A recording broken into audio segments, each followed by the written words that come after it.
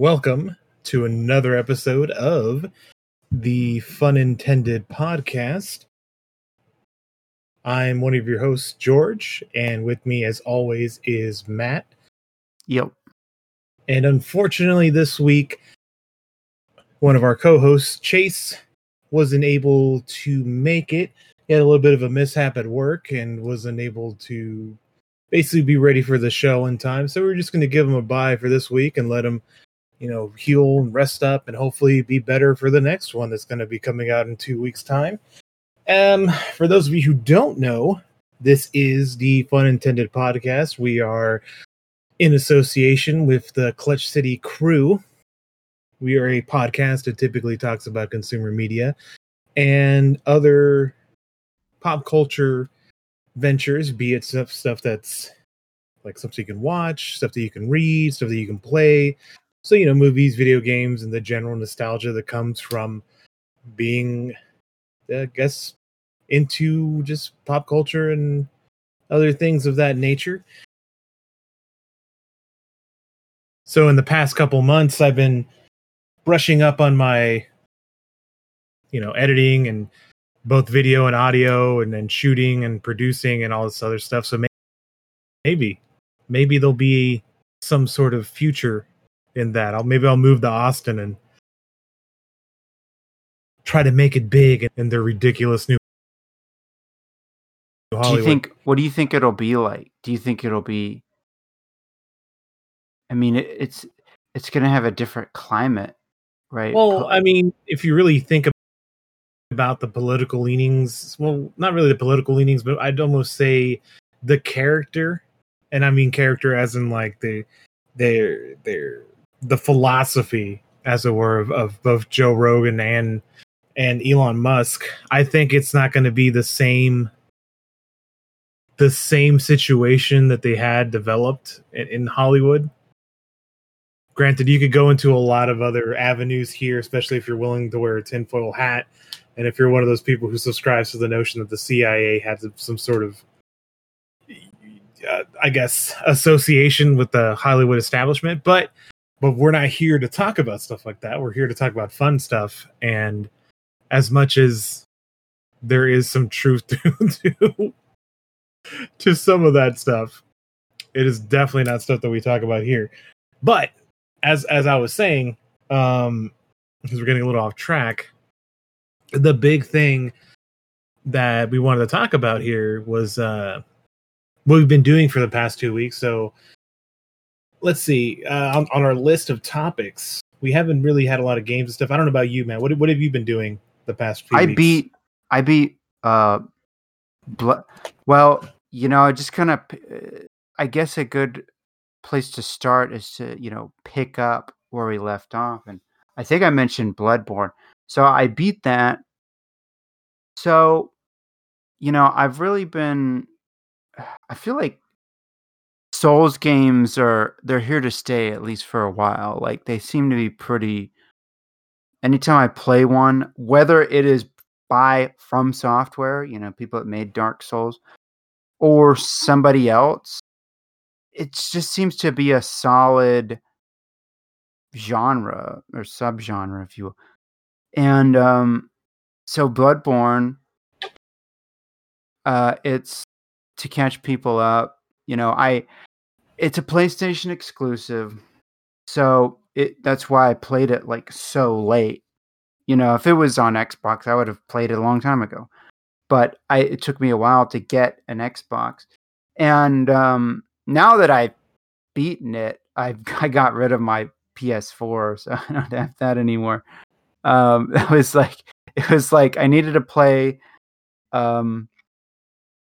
Horizon Zero Dawn and Bloodborne, and now I'm like, I'm good. I don't need it anymore.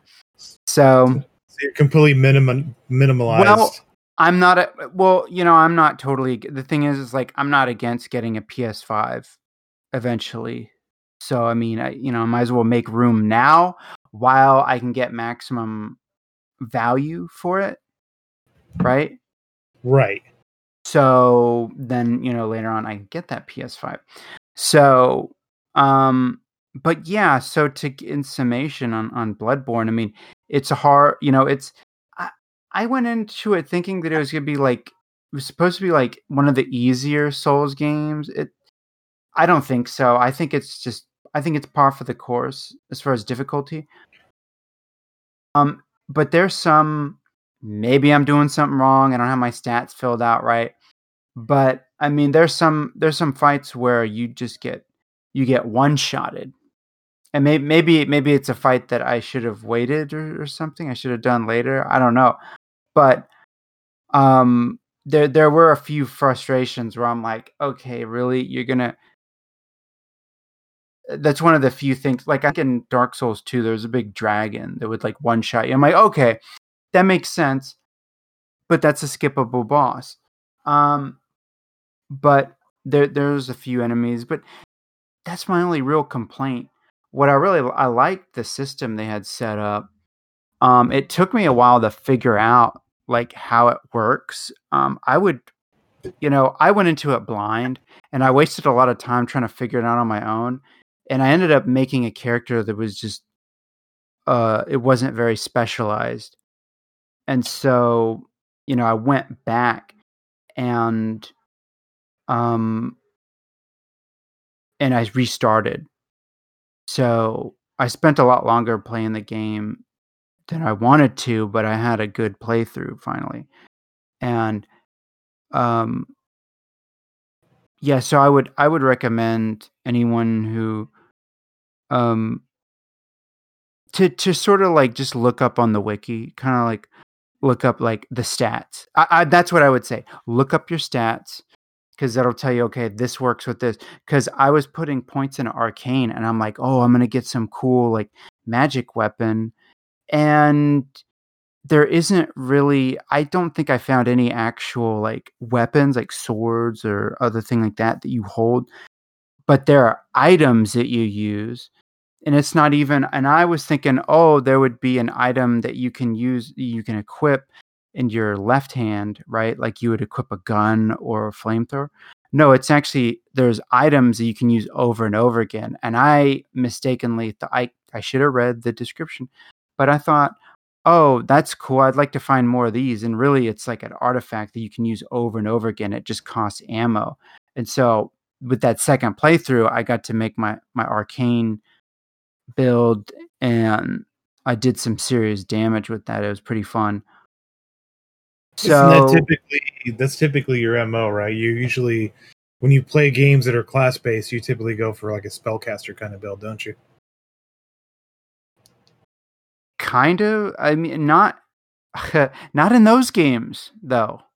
Actually, a lot of times in Souls games, I like a strength build. I mean, literally, in like, there's a sword. I'm sure you see something like this on, but there's a sword that looks like the Dragon Slayer in Souls 2. And that's just like strength. You just max out your strength, It's an ultra great sword. And that's how I started Dark Souls 1. Like, you get the Zweihander, and you just put strength into that. But in Souls games, there's where like you could have like a great sword that uses like intellect, right? There's weird setups like that, and you kind of gotta know, like, okay, what kind of you get what I'm saying? Like, other games are a lot more forgiving because there's a lot more weapons. This is like there'll be one or two weapons that may use a certain build, or you get what I'm saying? Um, Yeah. and but what was cool about this one is, so say there's this like great sword. They don't have ultra great swords, but they had a great sword, and so you can actually like give it an elemental effect. So if your weapon has an elemental effect that you choose through a blood gem manipulate, like you put a fire blood gem. Well, that fire stat that's on there will be boosted by your arcane stat. So I thought that was pretty cool. So, like I said, by themselves, most weapons don't benefit from arcane. But when you could have and then at the end, I switched it to lightning or bolt. Um, from fire to bolt, and that seemed to do some more damage towards the end. And there's different types, because there's different types of enemies. There's like beast, there's kin, and so you'll have gems that will bolster those attack versus those. But it's a really cool game. I honestly, like, starting out, I thought I was gonna like it more than Sekiro because of just the aesthetic. Like, you get into a game, you get far enough into the game, you start to see that from the start you can see that it's very like Gothic, Victorian architecture, but the mythos is of a Lovecraftian shade. And you kind of see that I saw it sort of a little bit in parts of the Souls game, but this is the Souls game that it really embraces that. And they even have like these beams called the Great Old Ones, or the Old Ones, Yeah. And there's this like great ritual and like, there's sort of the theme of like, madness, like taking hold. And the biggest part I just kind of realized is like your little haven, if you will, is actually like sort of a dream world. So, Dream Quest of Unknown Kadath, anyone? But yeah, so that's my 2 cents on that. But by the end, like I said, some of those little nitpicky things, like just some of those one shot, like I said, maybe I'm just being nitpicky, but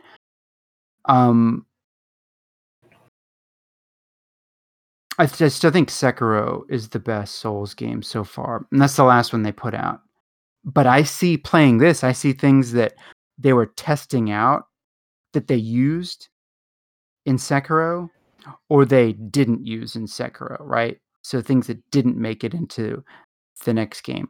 So that was kind of interesting from a developer standpoint to kind of see them. They're playing around more, and I think that's why it maybe some things felt a little off or unfair. Okay. But I might, I'm torn. I might give it another playthrough on like a PS5 if they don't come out with it on PC, that would be nice. But yeah, so that's out. My PlayStation's out of the picture. I'm on. So now that the PlayStation's out of the picture, that's just one more console out of my life. So let's talk about PC stuff. Right.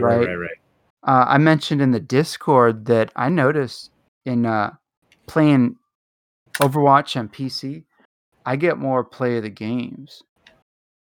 Are you playing as a DPS or something, or what are you playing as?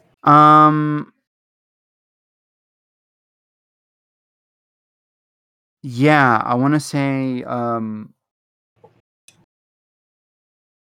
the last one I got was with Bastion, which is like, yeah, people shit on Bastion because yeah, definitely. It's just but to those people I say, okay, why don't you pick Bastion and you outdo me? Scrub. I mean, he's okay for, how do I put it? Like, if you're playing bronze tier people, maybe even some silver tier people, like for the most part, most people play Bastion the same way. There's a very atypical way people play Bastion, which is, for those of you who aren't familiar, it is essentially one of the character classes in Overwatch.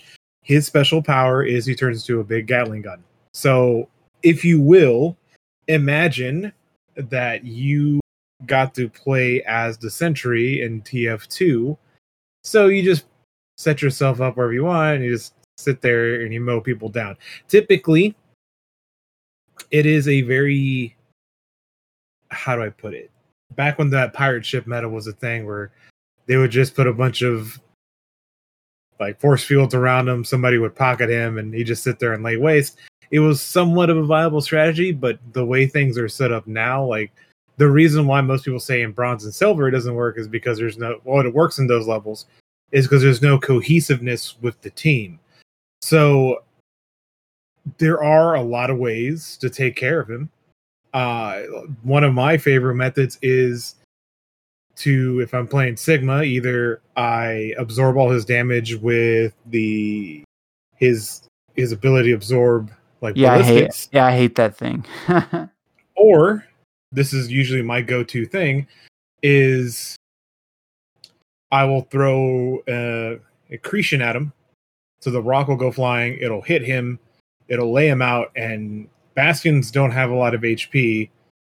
So usually at that point, as long as I have like one or two other people with me who are paying attention and shooting at him, one of those two methods is going to work. Either I take all the bullets and he can't hit anybody anymore because I'm just absorbing everything, so my teammates are able to lay enough like heat down range to kill him, or because he's stunned, he can't retaliate and we just like mop him up. He's really not that hard to deal with for a lot of classes.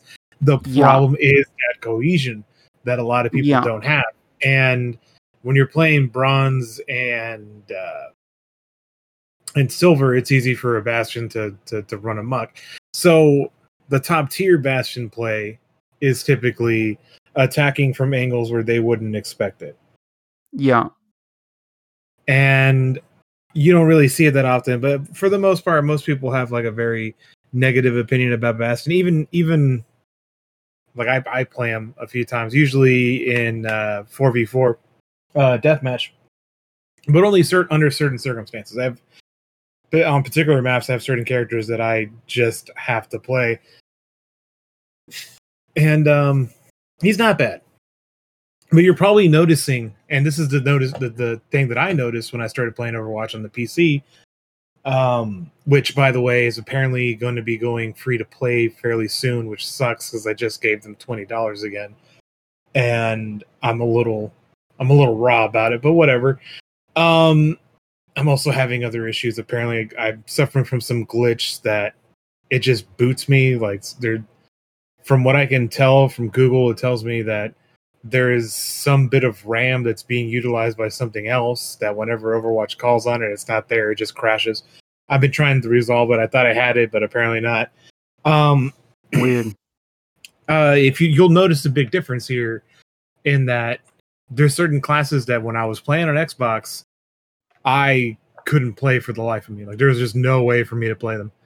So McCree, for instance, I can't play him for shit on Xbox. But playing him on the PC is actually surprisingly fairly viable for me. And I do pretty well. Like, if we're playing 4v4 deathmatch or something that, like, for some reason I'm playing DPS, like a mystery hero or what have you, I'm actually fairly decent with him now. Same with Genji. I wasn't particularly good with him, but now, thanks to playing on the PC, suddenly I'm able to hit those shots and react to things fast enough to make those compensations. And another good thing that I didn't think about until recently, something that people probably don't notice, was that when it comes to Overwatch, I'm sure you're familiar with the silhouettes being very distinct for each character. So if you look at it this way, so like for instance, like the Mei silhouette is definitely a lot bigger than, let's say, Mercy. So when you're playing like a hit scan character and you're going for headshots, like you have to like react a little differently if you're going for headshots, or even if you're going for torso shots. Like if you're in the middle of shooting a tank and all of a sudden, like, you know, Mercy comes in your field of view, you have to make adjustments, and it's kind of hard to go from headshotting one silhouette to moving over to her, or even Moira for that instance, where they have such a narrow silhouette that even when you're shooting their torso is about the size of like a tank's head.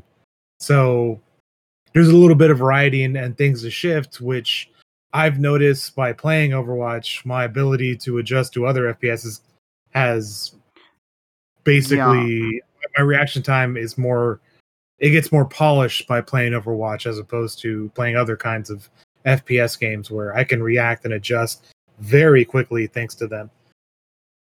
But more to the point though, Overwatch on PC for me is completely like it is so much better than playing on Xbox.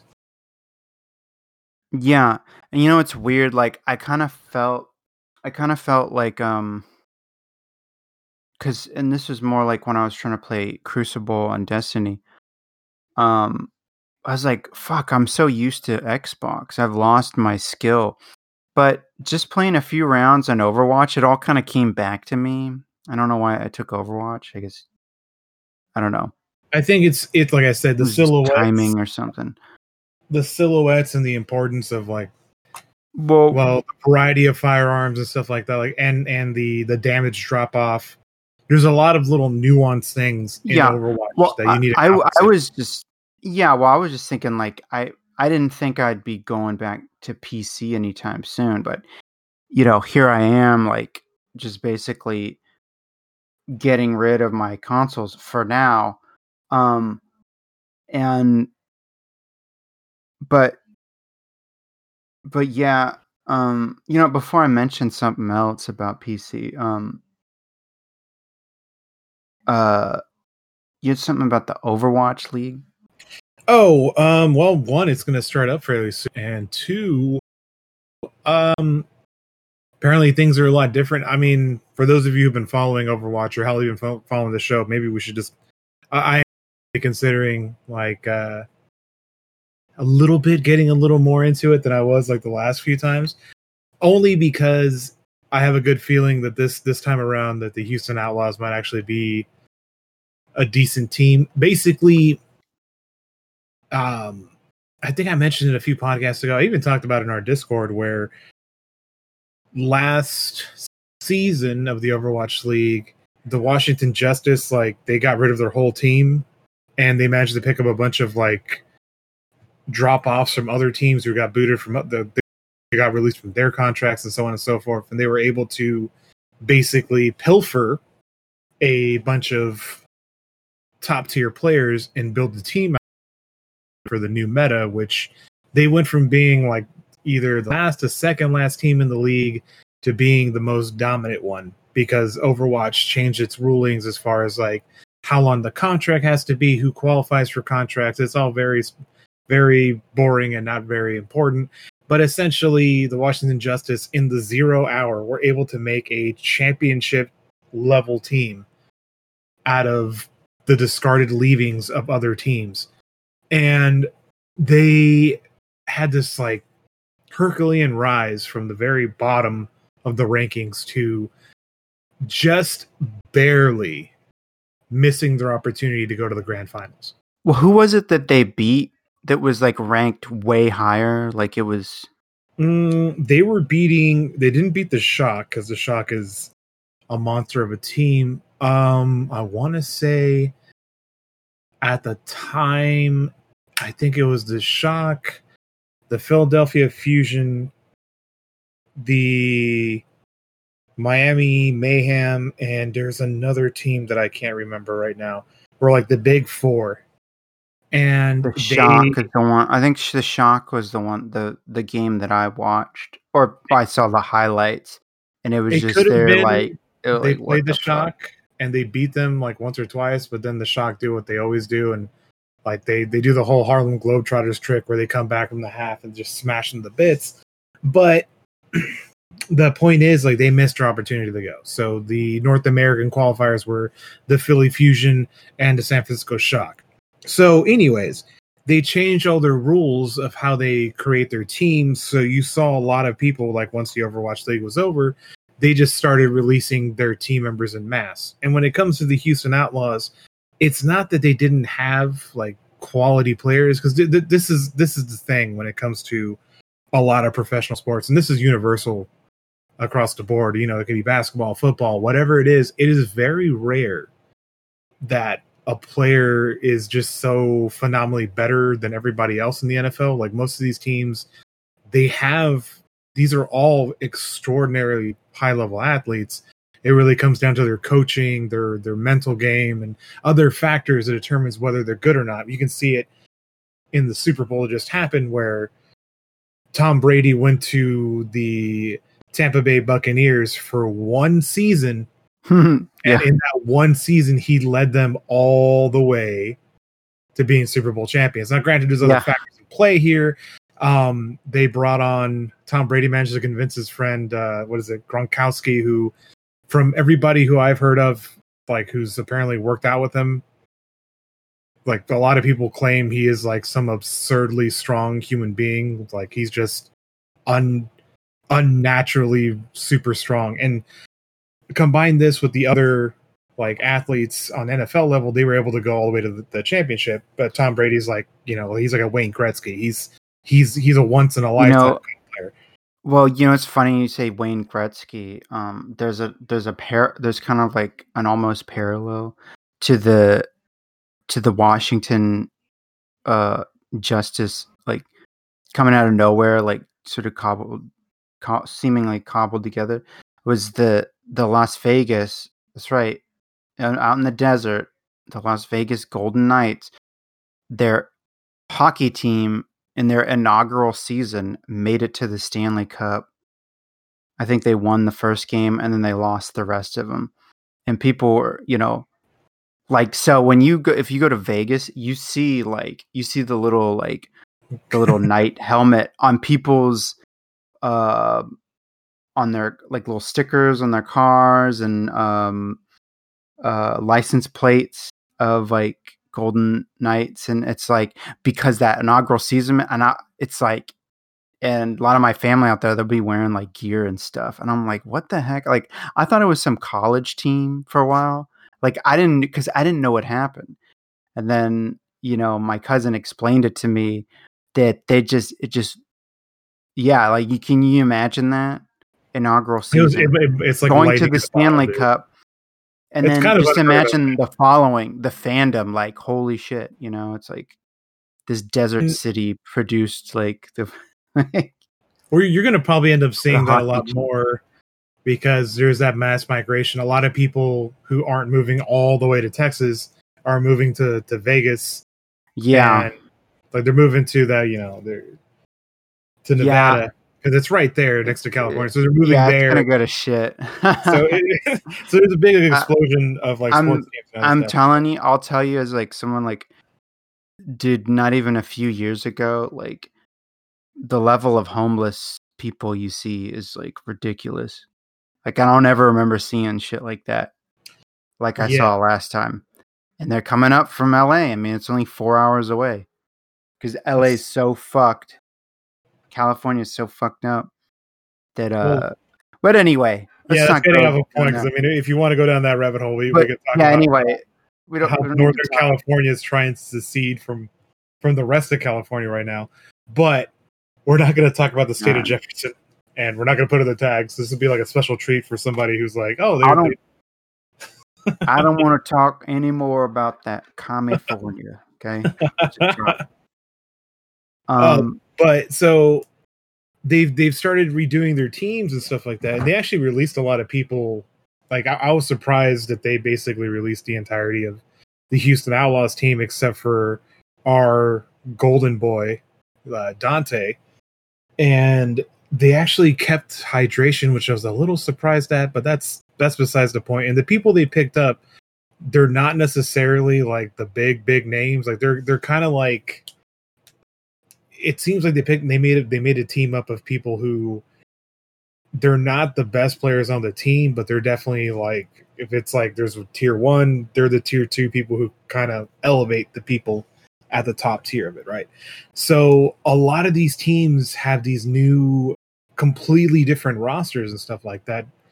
And I don't know. I'm interested to see where it goes because as far as I'm concerned, there's not a lot of esports that capture, I guess, there's not a lot of esports to make it so, how do I put it? Like there's not a good team based esport thing, right? Like Yeah. like this is when you think about it, Well, like in the sense of like there's defined positions where you have to be in. well, the Where first time, yeah, okay. So, cause see, I got to stop you right there because the first esport I ever saw, and I literally fell asleep while I was watching it, was League of Legends, and that kind of started the MOBA craze. Oh, that's as far as something I know, it's the I first MOBA I ever knew about. But now Overwatch is like a MOBA shooter. Like they flipped it, and I think it's way better. I'll watch the little. I'm not going to follow it like I think you do, but a lot of those little video clips you share, I watch, because right, it's right. you can actually like it's like that's a cool play. The like The um like the I bamboozle, you oh know, yeah. The that's the outlaws tactic, right? right. The Winston bamboozle thing. They have a lot of little bamboozle things, and I guess really the problem with the Outlaws is they're just not really adaptable. And hopefully they fix that. But they pretty much cleared their entire roster. When I say they got rid of everybody, they basically got rid of everybody. But it's going to be fun this coming season, and the only reason, like I said, it's the pace and the team based like situation that makes it entertaining. Because I've heard people tell me they've tried watching the Call of Duty like esports thing, and it's not the same because Yeah. is it how do I put it? Like when it comes to FPSs and stuff like that, it's very easy to pop off. Like everyone There's is no basically what's the synergy in that type of game? You know what I mean? Like right. there's no big play. Like it's going to be like it's going to be the same fucking play. It's like who can hold what position better or whatever. Whereas opposed to an Overwatch, you see like what's a good example? I think it was Shanghai had this one play on what is the name of that? It's a 2 point CP. It's in Japan. Like usually most people don't make it past the first choke. I forget what it's called.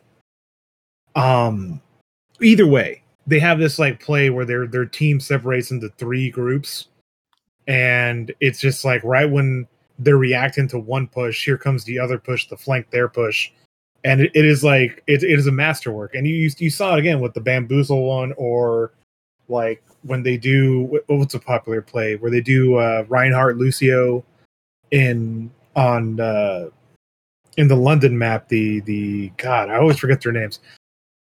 Kings Row. But bro, there's a technique that the Shock are really good at because they have one of the best Reinhardts in the league, where they basically just set him up with the Lucio and they run around the map just flanking you at all these odd angles where there's a team just pushing the cart and the other one is just basically the second you try to stop them from pushing the cart, they engage and flank you, and with like they pocket the Reinhardt and it just smashes into people with that cleave.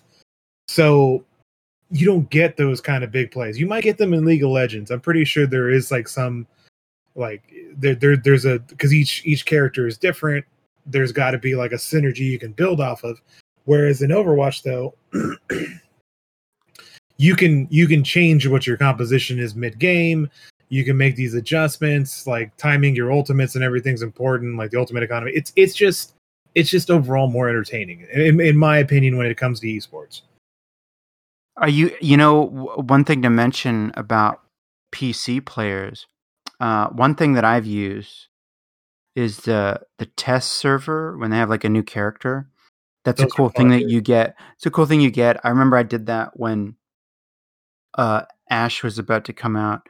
But another thing that you can do is you could do the league the replay viewer, and so you Yeah. can watch them in rendered and look at the angles and really look at that. Are you going to be doing that? Oh wow, I can totally do it now. I never thought about that, and that's actually a good thing too, because there's certain people I want to watch while they're playing, and they don't get the emphasis. Like if there's somebody who's playing like ball in particular, or they're known for how they play wrecking ball, or they're known for how they play Winston, or some other class that Because like it or not, more often than not, I play tank because. Yeah, and you know what? Actually, when you put it that way, that makes me more curious. Like, okay, like, how are there any tricks for like support? Because that's what I mainly play. It's like I usually am stuck playing other uh Mercy. My off character for support seems to be, as of late, seems to be Zenyatta, because I'm actually gotten good at like doing damage, and I probably get distracted from healing because I'm a Discord, throwing Discord and trying to hit people. Like, that's a good anti-Bastion tactic, right? Discord, yeah, and then go around the corner, like get out of his sight, charge up, and then come right back into sight right as you're fully charged up. Barrage goes, really, and if they didn't move, they're dead. You know. So that's one of the weird ones, right? Like I don't. When I'm playing mystery heroes, for some reason, it might just be because most people aren't playing things they're good at. If I happen to land on Zenyatta, I end up like wrecking shop really well. And you're right; it's really easy to get that narrowed view where you're just going for DPS damage because he is a very, very strong damage dealer. In addition, because I mean, even his Discord orb, his what's it called? What's the healing one? The healing orb doesn't really help out much. It's like a nice little passive heal. The Discord orb, though, does help out a lot. And he does do a lot of damage, especially with his charge shots. And there's a lot of technique that goes to making him like really, really good. It's just I'm not great at doing support. It's just sometimes it really is like you feel like you want to do more. And it can be a little boring, even in the heat of the moment when you're just kind of trying to keep your team alive. Because don't get me wrong, like Mercy is like if you're a good Mercy, it tilts the scales for your team. Yeah, I make jokes. I kind of like that's where I'll get cocky, where I'll be like, I said something to my friend on Xbox. I forget. Damn it! It was, but the way they rebutted is like oh yeah, you know I like complimented myself. It's like yeah, and they're like yeah whatever, but don't stop playing Mercy. We need you. Yeah, right. Yeah, it's like I'm pretty good at one thing that I've gotten good at is not being overzealous on the reses, because I've died so many times. Like, oh, I got to res this person, and I might be at the. I've gotten where I can kind of hide out, you know, and it's like I'm just like, I don't want to let him die, but I got to because I'm just gonna die if I try to. Look at this video real quick because you're reminding me of this. So I'm gonna put it in our private Discord thing, but this is basically like one of the quote unquote he's considered the best Mercy player. And I need to go back into free for all as Mercy and hone my my battle Mercy skill, because I used to be a lot better at fighting with her. There's a few matches in the past where I was like dominating in 8-player free for all deathmatch. So I went ahead and threw it into our Discord, but it is essentially one of the Overwatch leagues where Jake, who is now he's a player. What does he call them? They call him a player development coach and a player for the Houston Outlaws. Like he recently retired. He retired a while ago. They retired his number and everything, but I guess he came back because he was a commentator. He's very popular. He's not a bad player. He's a pretty knowledgeable player, and I'm pretty sure like he's probably gonna kind of like Super from the San Francisco Shock. I can definitely see him transitioning from being a player to being a coach, like probably either being a personality, but ultimately turning into a coach for the Overwatch League because he just has that kind of talent pool and understanding of the game.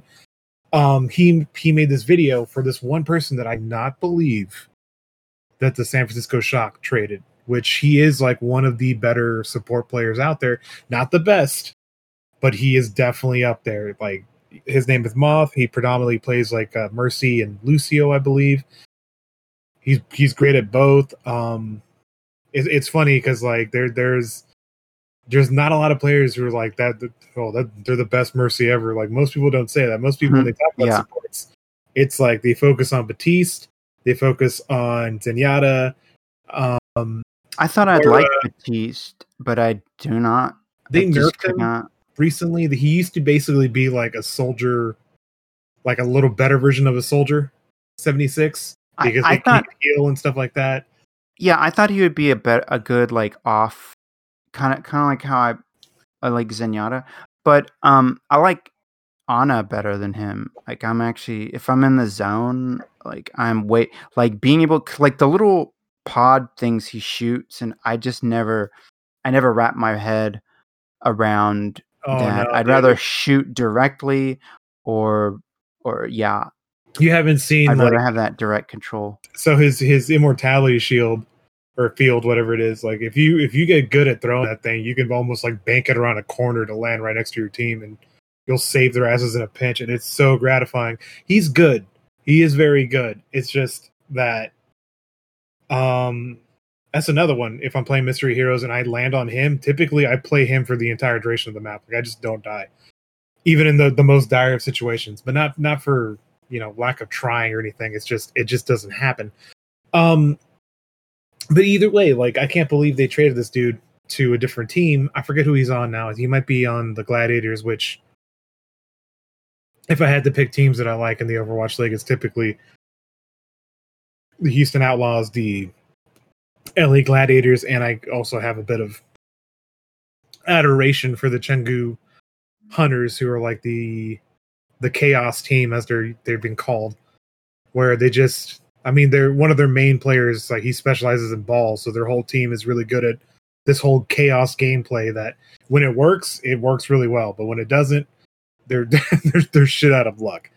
But like I said, there's a lot of dynamicy to Overwatch, and I think this next coming season, if you're not into it, I can almost guarantee you, like, if you kind of start watching it, you're gonna start liking it. And there's a lot of little intricacies and stuff like that. You see what certain classes and the way people have to play around certain characters, that it's just interesting to see how people, like, what was it when it came down to when they did the whole hero pools thing.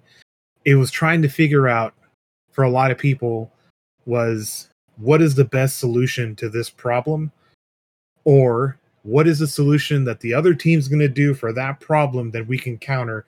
And it was this like little intricate game of chess of like, what balanced team makeup are we going to have that we can capitalize on our guys to be better than their guys, and can we predict what they're going to do so we're ready to counter them when the time comes. It's a very interesting game, to say the very least. And yes, I'm excited for this season coming up. And there's a lot of new teams, and even after just watching it for one season, seeing where these people ended up and where they got moved around from and where they used to be, and kind of like thinking about like, okay, I can see where this is going to be like a good mix of people, and it's interesting. Yeah, I wanted to, but I guess it'll be a topic for next time. Part of my resurgence, my rejoining of the PC master race is I got a new monitor. So I have what I have right now is a Samsung 4K. It's like most 4Ks are 60 hertz. This is 60 hertz, and I don't get. I actually get pretty good. I don't. It's not 60 FPS on Overwatch, but it's pretty good in 4K. Like, I have to say, they have this game optimized pretty well. So, but what I did is I bought a new monitor that's actually a lot cheaper, and it's a 1440, and it's 144 hertz. And so that will be nice. It just came in like literally like when I was making tea before we started. So I haven't had a chance to test it out. But that is something that I want to see. I want to see how this thing looks playing Overwatch before anything else, because I know Overwatch runs so good on my computer, and I'm using a 5-year-old card, you know. Yeah. So that'll be nice. I'm curious. What kind of monitor do you use? I forget exactly. It is an Asus. I think it's a 4K curved monitor. Let me find out real quick. You probably get pretty decent. You're probably at that. You probably max out the hertz. Yeah, I'm pretty sure. Like I think it's an Asus Tough Gaming. I forget how big it is, but it's a curved monitor. So, And it is. So you play Overwatch in 4K? yeah, I play a pretty high resolution. Like I didn't think Overwatch could look that good. Yeah, it looks nice, right? It's such a cartoony looking game. You wouldn't expect it to look like Yeah, that. it does look. Yeah, and I was comparing them, like how it looks. I mean, it's like 1080, and there's something weird that happens when you like the pixels are like scaled down. Like 1080 on a 4K doesn't look that great. It's still playable. I still do pretty good. It still looks good. Some games look even worse though, and I'm not sure the tech behind that. What's going on? So okay. Speaking of games that look amazing on this monitor, though, so before the freeze happened, I wanted to get a. I think it's funny that that just happened last week, and it didn't even occur to us to mention it as to being the reason why like we don't really have much to talk about today, which is funny because that's exactly the reason why we don't. So okay, so last week I knew the freeze was coming, and on the off chance our internet went down, because I was expecting. I was being very modest and thinking, well, the power is going to stay on, but the internet might go down. So I'm going to make sure that I have like something to play on my computer, because more than likely I probably won't be able to drive to work. So I want to have something that I can entertain myself with. So I went and I bought Hive Busters, which is a Gears 5 campaign add-on, explicitly so I could play it when the power was down, because I'm a big fan of Gears. Like I've made that pretty clear, and I always tell everybody like that if there's one game on Xbox, that is a game that I'm always like, super hyped for. So I got it, I downloaded it, and sure enough, I want to say on Monday. So I think we only like legitimately lost power for like one full day and maybe like half another day. We were fairly fortunate. So I was fully planning on playing Hive Busters. So once the power was stabilized after the first day, I was like, well, internet's down. I'm basically just watching like YouTube on my phone. I was like, I'm going to get up and I'm going to do something different. So I go to my computer, I boot up Hive Buster, I boot up Gears 5, and wouldn't you fucking know it, you can open the game in offline mode of Steam. But in order to play anything, it has to connect to the internet. So like it won't even load up the menu. It just it pulls everything up. It goes through all the cinematics for Gears and all the other companies, and it just sits there trying to load up the title screen, because apparently you need the internet to do so. So I just assumed like, well, maybe it's taking a minute because it's not connected to the internet, so it's got to figure out how it's going to do it. It never does it, and it just completely shit on my plans for that. And I ended up playing a lot of Cyberpunk 2077, because it was the only game that one looked amazing on my computer, and it has a fantastic storyline. So I was like, fuck it, if I'm going to play something and I can only play something that's offline, I'm going to play this. But eventually the power came back on, so well, not the power, but the internet came back. So I decided to play some Hive Busters, and I have to freaking say, this is one of the okay. So when it came to Gears 4, some people kind of blamed the fact that Marcus Phoenix wasn't the main character for its flopping. And I That's can tell kind of a you flimsy. that is a flimsy excuse because Gears 5, it focused on other people. Still a fantastic game. And to add further insult to injury, Hive Busters has no one from the original Gears cast. I think one of the characters is like the daughter of Coltrane, and she's not even part of your party. Another guy, he is the general who ran the cog. It's like they have people there from the original games, but none of the cast that you're playing as has anything to do with anyone from the original Gears. And I can confidently say that Marcus Phoenix, like Dom Delgado, Coltrane, and Baird, they have nothing to do with the success of that franchise. Because dude, they're not like ultra like character rich. Okay, I've only played the first one, but I don't remember being like, oh, these breathtaking like, it's not like Metal Gear Solid, right? Where you have these big, long, drawn out cutscenes, eventually you do get that, but yeah. I'll say okay. So Gears 2 and 3 definitely looks like he's from, first of all, but anyways, he seems like he's ripped straight out of an old 80s early 90s like action movie, to the point where like he even sounds like Murtaugh from Lethal Weapon, where he's like, I'm too old for this shit. And it's fucking great. So there's him. Apparently he's just like a corporal in the cog, and they brought him on. They needed a bunch of people for a mission, and they brought the best of the best that they could get. So he's one of the guys. You have another chick who's apparently like supposed to be some Pacific Islander. Like she's not Samoan, but she could be Maori or something like that. But she's essentially like an island person in their cog world.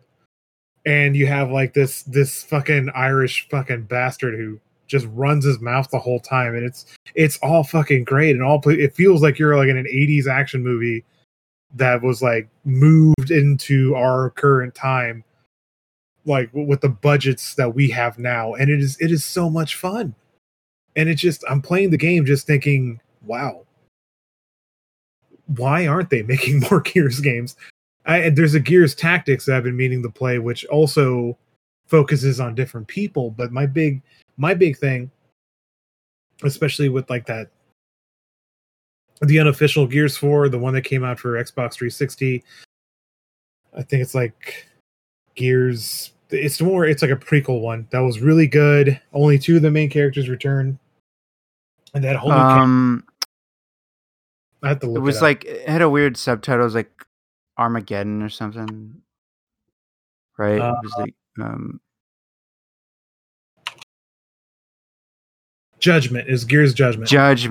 Okay, yeah. You get what I'm saying, where I'm coming from. Yeah. Like it is a forgotten Gears title, but it's like, having played it, it is one of the funnest fucking Gears out there. But again, like I just gush when a good Gears game comes out, because it's different. What you're talking about, I feel like that might be a good change of pace. I might like pick up like Gears 5, because it's on Game Pass.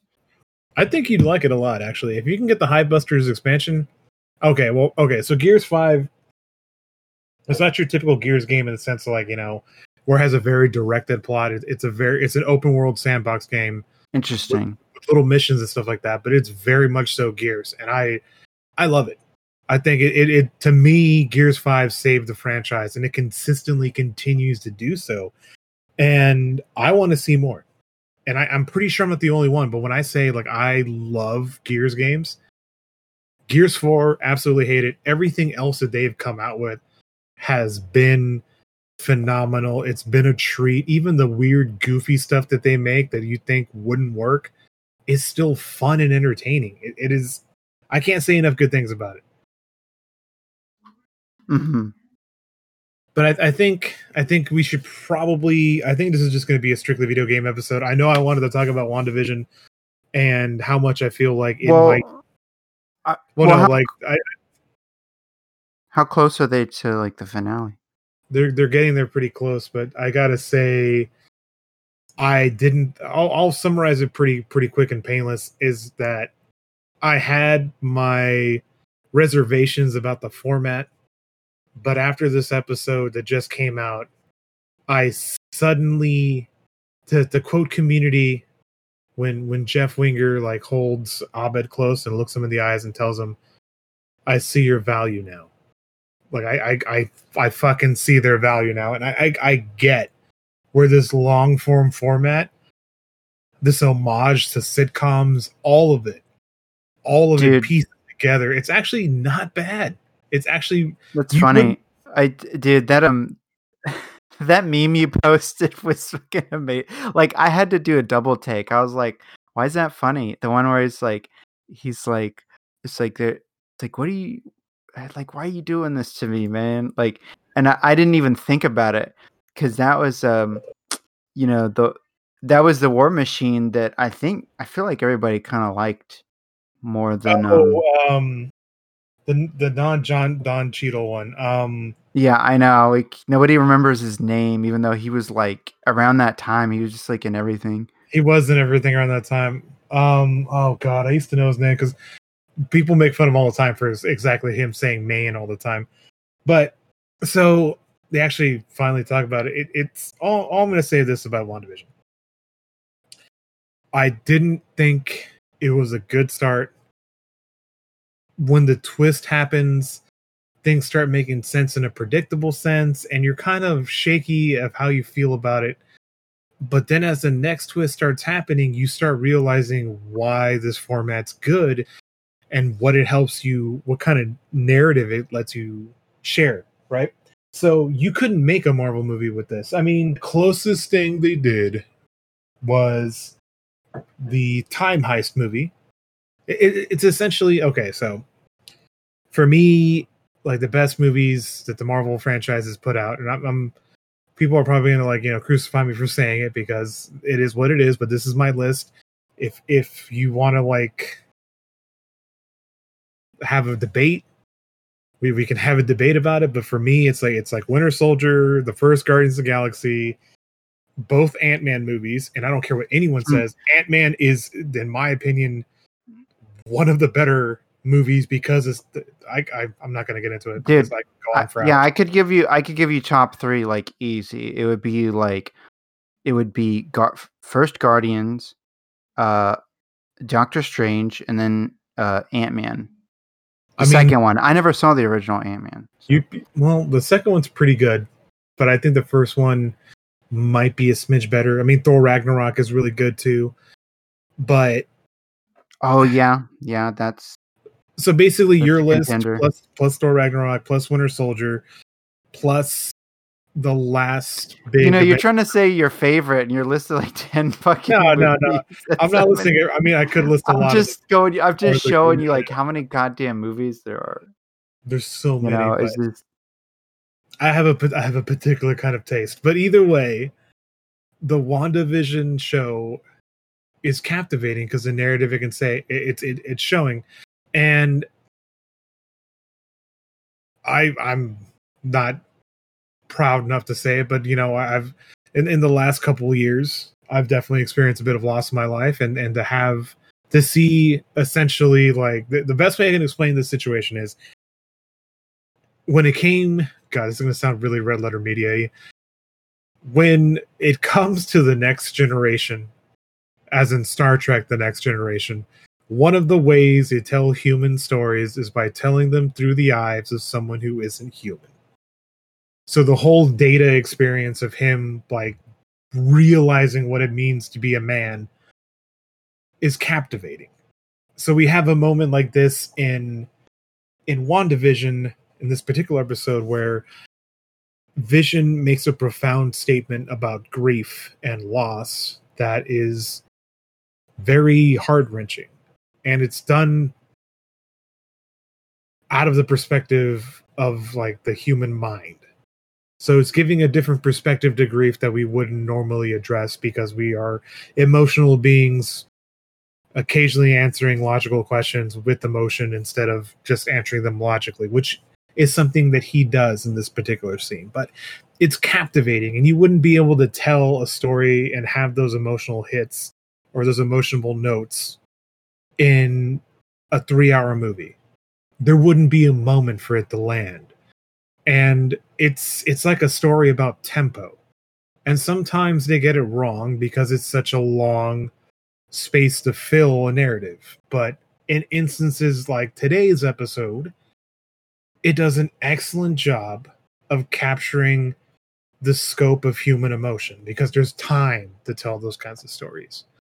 And there's something to be said about it that we couldn't really do this in a big blockbuster movie, although I feel like you, I have Marvel fatigue and I'm not really 100% there. But I can appreciate them for what they did, the story they're telling, and just the narrative they're able to share with us that we wouldn't normally get. And I'm fully expecting that if for some stupid reason they decide to make a season 2, it's going to have the same issues that the Mandalorian season 2 had for me, which is eventually some of these storylines don't really work because they're already jumping the shark even though they're in season 2. So hopefully there's just one season of WandaVision. However, it is something to be said that long format shows like this can work, and they do work on occasion. But getting there is a pain.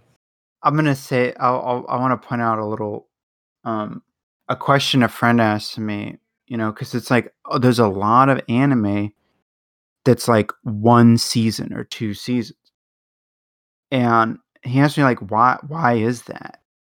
And my answer was I didn't even have to think about it.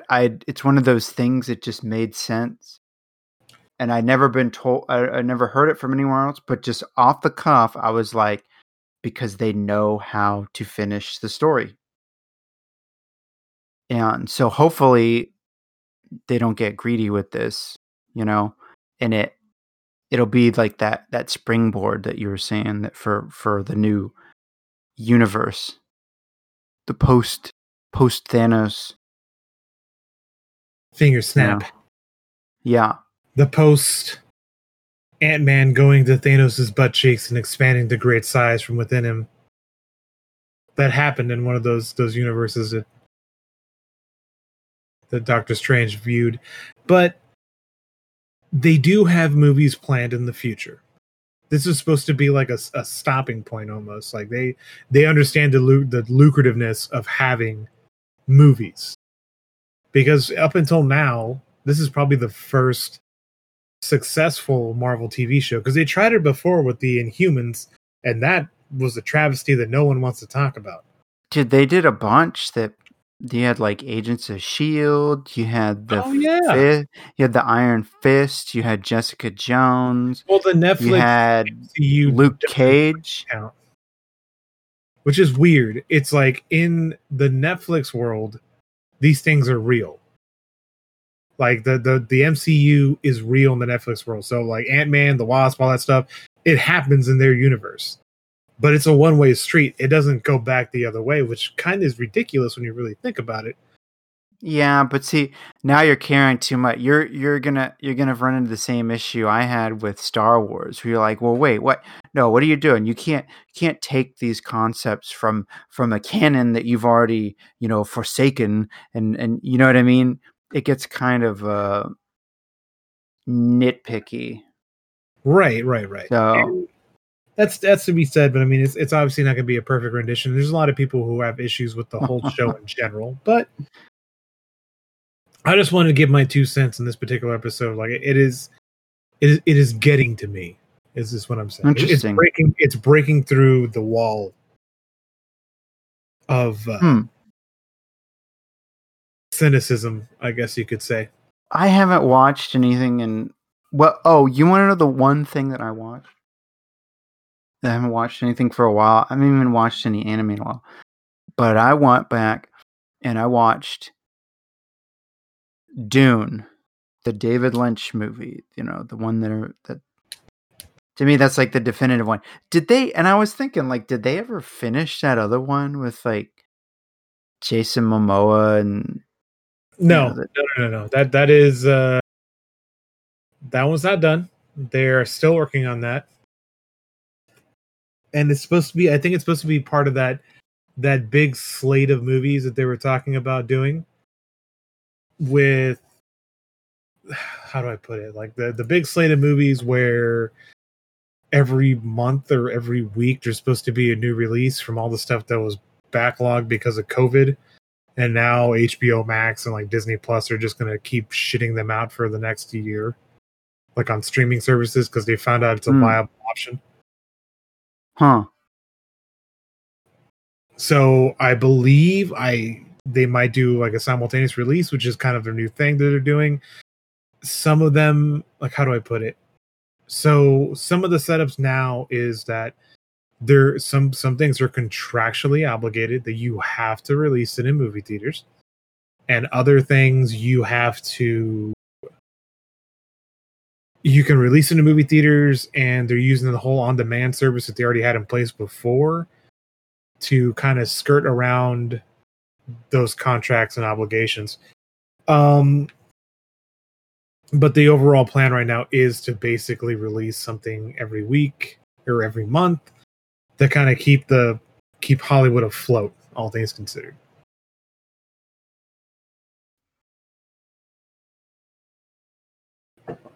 But we are I'm going to say we're kind of running a little long here, even with the errors that we've been experiencing. Yeah. I think we're like on time, right? Like more or less. I think we're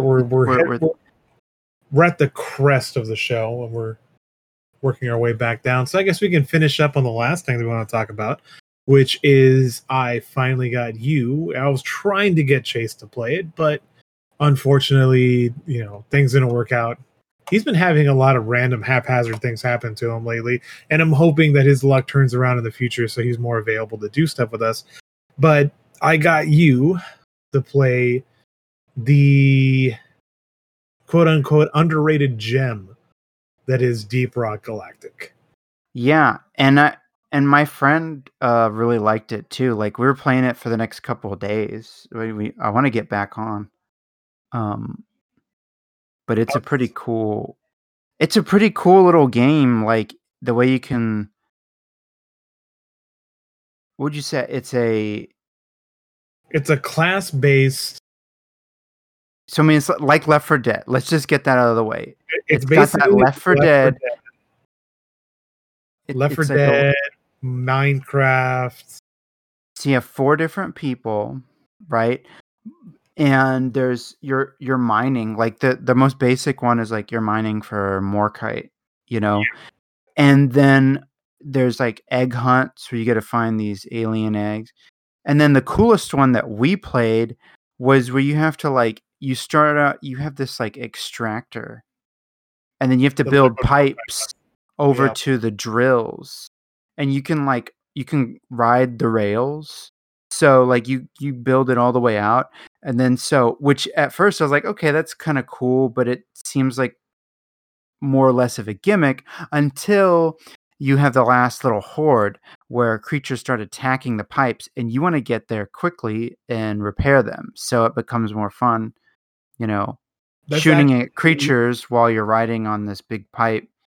So that one's actually a more recent, because the game's been out for 3 years. It just I didn't realize that until you told me. I thought this game had been out months, and I was like, oh, that's cool. I want to say that update at least from what I see with the YouTube timelines, it sounds like the update with the Liquid Morkite, it just happened back in October. So it's like a very recent add-on that because we all started so late, we started playing, we're like, oh, this is cool as shit. So for a lot of people who play this game for this whole time, they just got that update, and I'm pretty sure they're cheesing fucking brains out. Still one of my favorite quotes. And look out for the signs. Look for the signs. He may say Oh, things like, "I'm choosing my effing my brains out."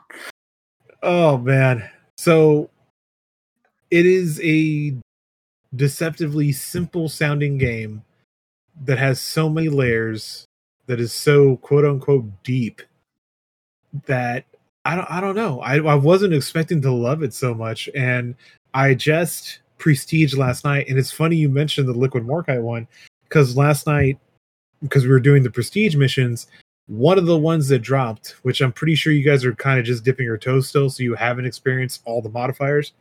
We had a ghost ice digging of Liquid Morkite.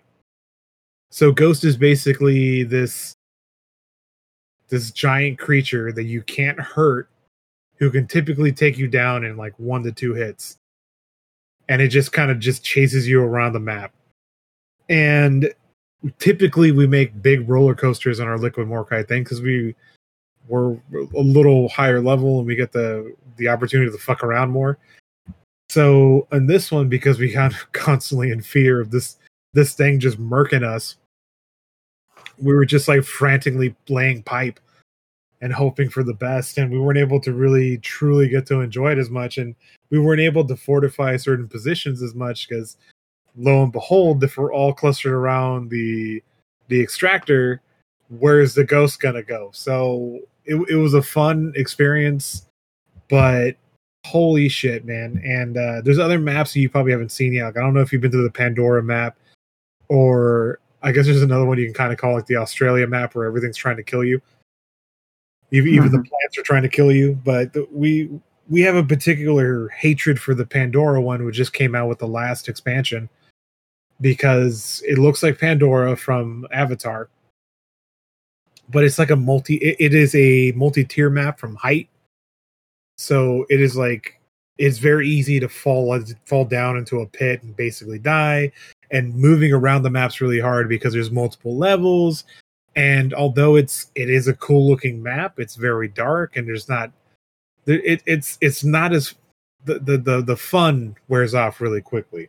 But the big thing, if you're this is kind of piquing your interest, Deep Rock is a very fun game. There are 4 classes. You have your gunner, which is your typical like heavy weapon specialist who has machine guns, and has like every class has their own way of traversing the map. He makes zip lines.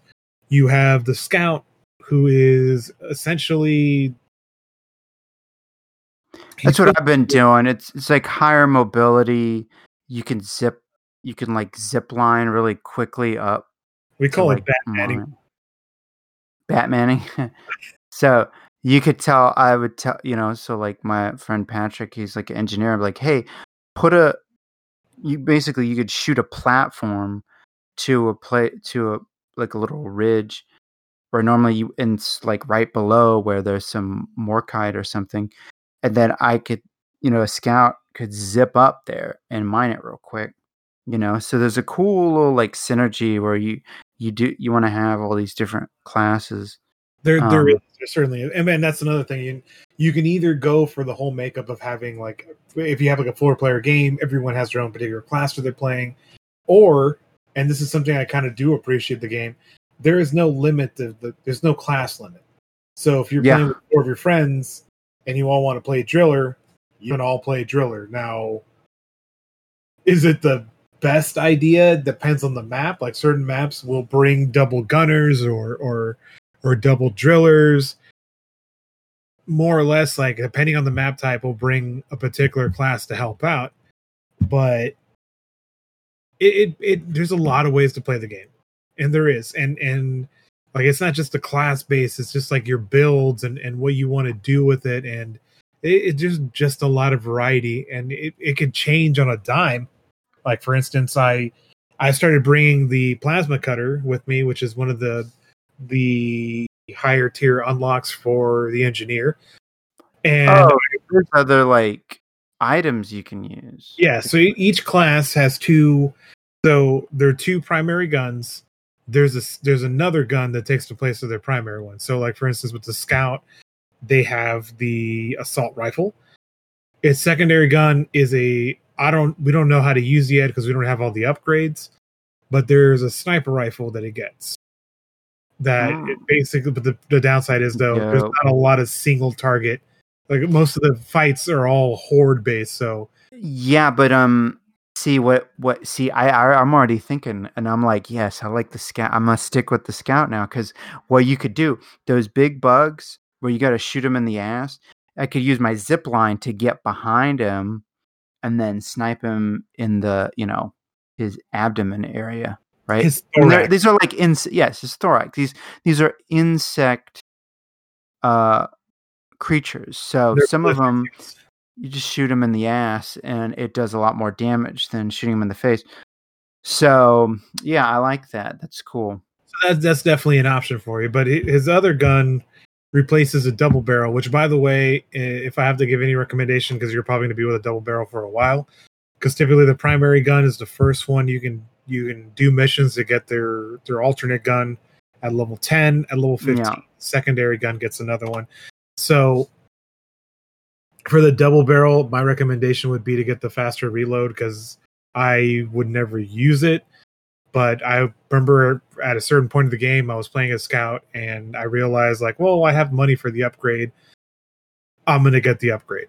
And it's the only one I can get. I'm going to get the quick reload one. And I got the quick reload one, and it completely changed the way you can use that gun. Okay, so like I said, this game gets ridiculously deep for something as simplistic as it's Left 4 Dead, but you're digging for minerals. Who would have thought? So you've already seen the upgrade list, and you can kind of like hover over and see what's coming next. Oh no, you can't, not until you get to the top tier. So the guns can drastically change in how they're used depending on what tier you get to. And then whatever other upgrades you have, you can make adjustments to that completely change it. So, and that's just one thing. So after you prestige, you unlock the forge, which eventually, when you get enough of these matrices, you can overclock your weapons, which gives you another thing. Dude, so you're telling me all this crap. I'm like, what? There's so much more that I just... There's early game, there's late game, and there's later game. And end game. End game, no. I don't think there is an end, because I'm looking at a video right now, and this guy's like... You know what I mean? Like, end game is like, you've got pretty much... You know what I mean? Like you just said, you've like prestiged or whatever. Yeah. So you got a prestige. There's 3 levels of prestige, and each one, I don't know, man. Like I thought, like I just barely prestiged at everybody else, and the amount of stuff I have access to completely changes the game. Like we were even joking, like how can you even play like on lethal settings and stuff like that? And now we're kind of getting to a point where we can play on like very dangerous and be okay. Like it's still a struggle, but we're getting to a point where we have to start using the modifiers, or else the game gets way too easy. Yeah. And it keeps escalating and it keeps escalating. And I gotta say, this game, you wouldn't expect it because you don't hear anyone else talking about it. You don't hear like a lot of hype. It's just like, it's like a cult game that has so much love and affection put into it. Yeah. So many layers that a lot of people just don't know about it. So, like I said, it hit its 3-year anniversary. And I have the patch notes and everything open, and I'm not going to do the faux pas that we've, thankfully, after years of being on this podcast, finally got people to stop just reading patch notes. It wasn't that long. It wasn't that long ago, but I definitely remember our... No, we weren't doing it that long. It was like, come on. I think most of us like, look, this is... The E3 episode was the worst one. And it's funny I bring this up during our In Memorandum of Freddy episode. But so they're adding like apparently like a modding mod, like user generated mods for the Steam game version of this, and they're adding more weapons and overclocks. Like apparently after all these years, there's going to be more weapons and stuff to be put in, not just cosmetics. And they're still working on the game. They're just going to keep... but I mean, you think about it, it's a very like expandable, like you could say the concept has a extensibility to it, right? You're like, right. Oh yeah, what if they had this? What if we did this? And it'll work because it's like, hey, space dwarves, why not? So there's a lot more to this game, and Kind of I don't know. got that was the part where I was like, where when I was watching the thing, I'm like, oh, so wait, we're like space dwarves, and you're like, yeah. I'm like, okay, now you have my attention, right? Like,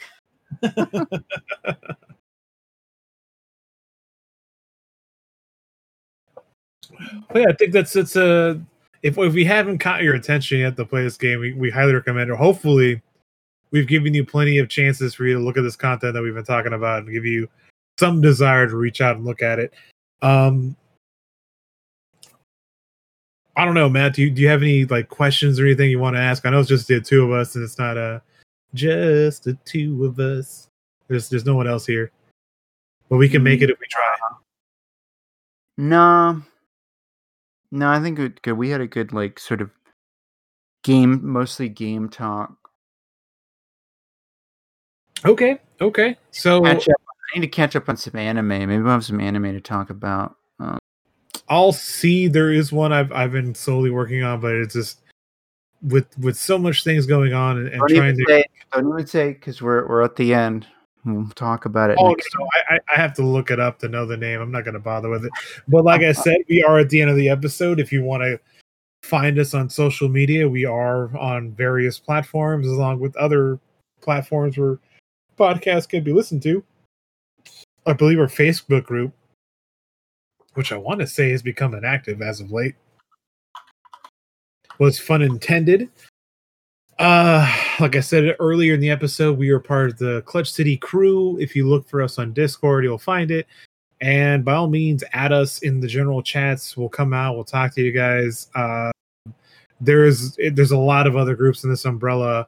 So unless you guys reach out to us directly, we won't know to look in there and talk to them. But yeah, we want to hear from you to see if you like what we're doing, if you want us to do other direction. We had other show ideas that we kind of worked on in the past that we're hoping to get back to at some point or another. We keep talking about it, but we'll see. Hopefully in the future we'll be able to address that. If you don't want to come to Discord, you don't want to come to Facebook, we do have a Twitter page. It's FI_pod. And yeah, I think that's enough fun for this episode. Matt, do you have anything you want to add or say to anybody? Nope. Can't think of it. I mean, and then I'd like have to fun. Have fun, and I'd like to give one last shout out to our very own Fred, and you're in our thoughts and prayers, and we'll definitely be hitting F and thinking about you for the duration of this most harrowing time that you're going through. But yeah, that'll do it. So go ahead and say goodbye, Matt. All right, later. Bye.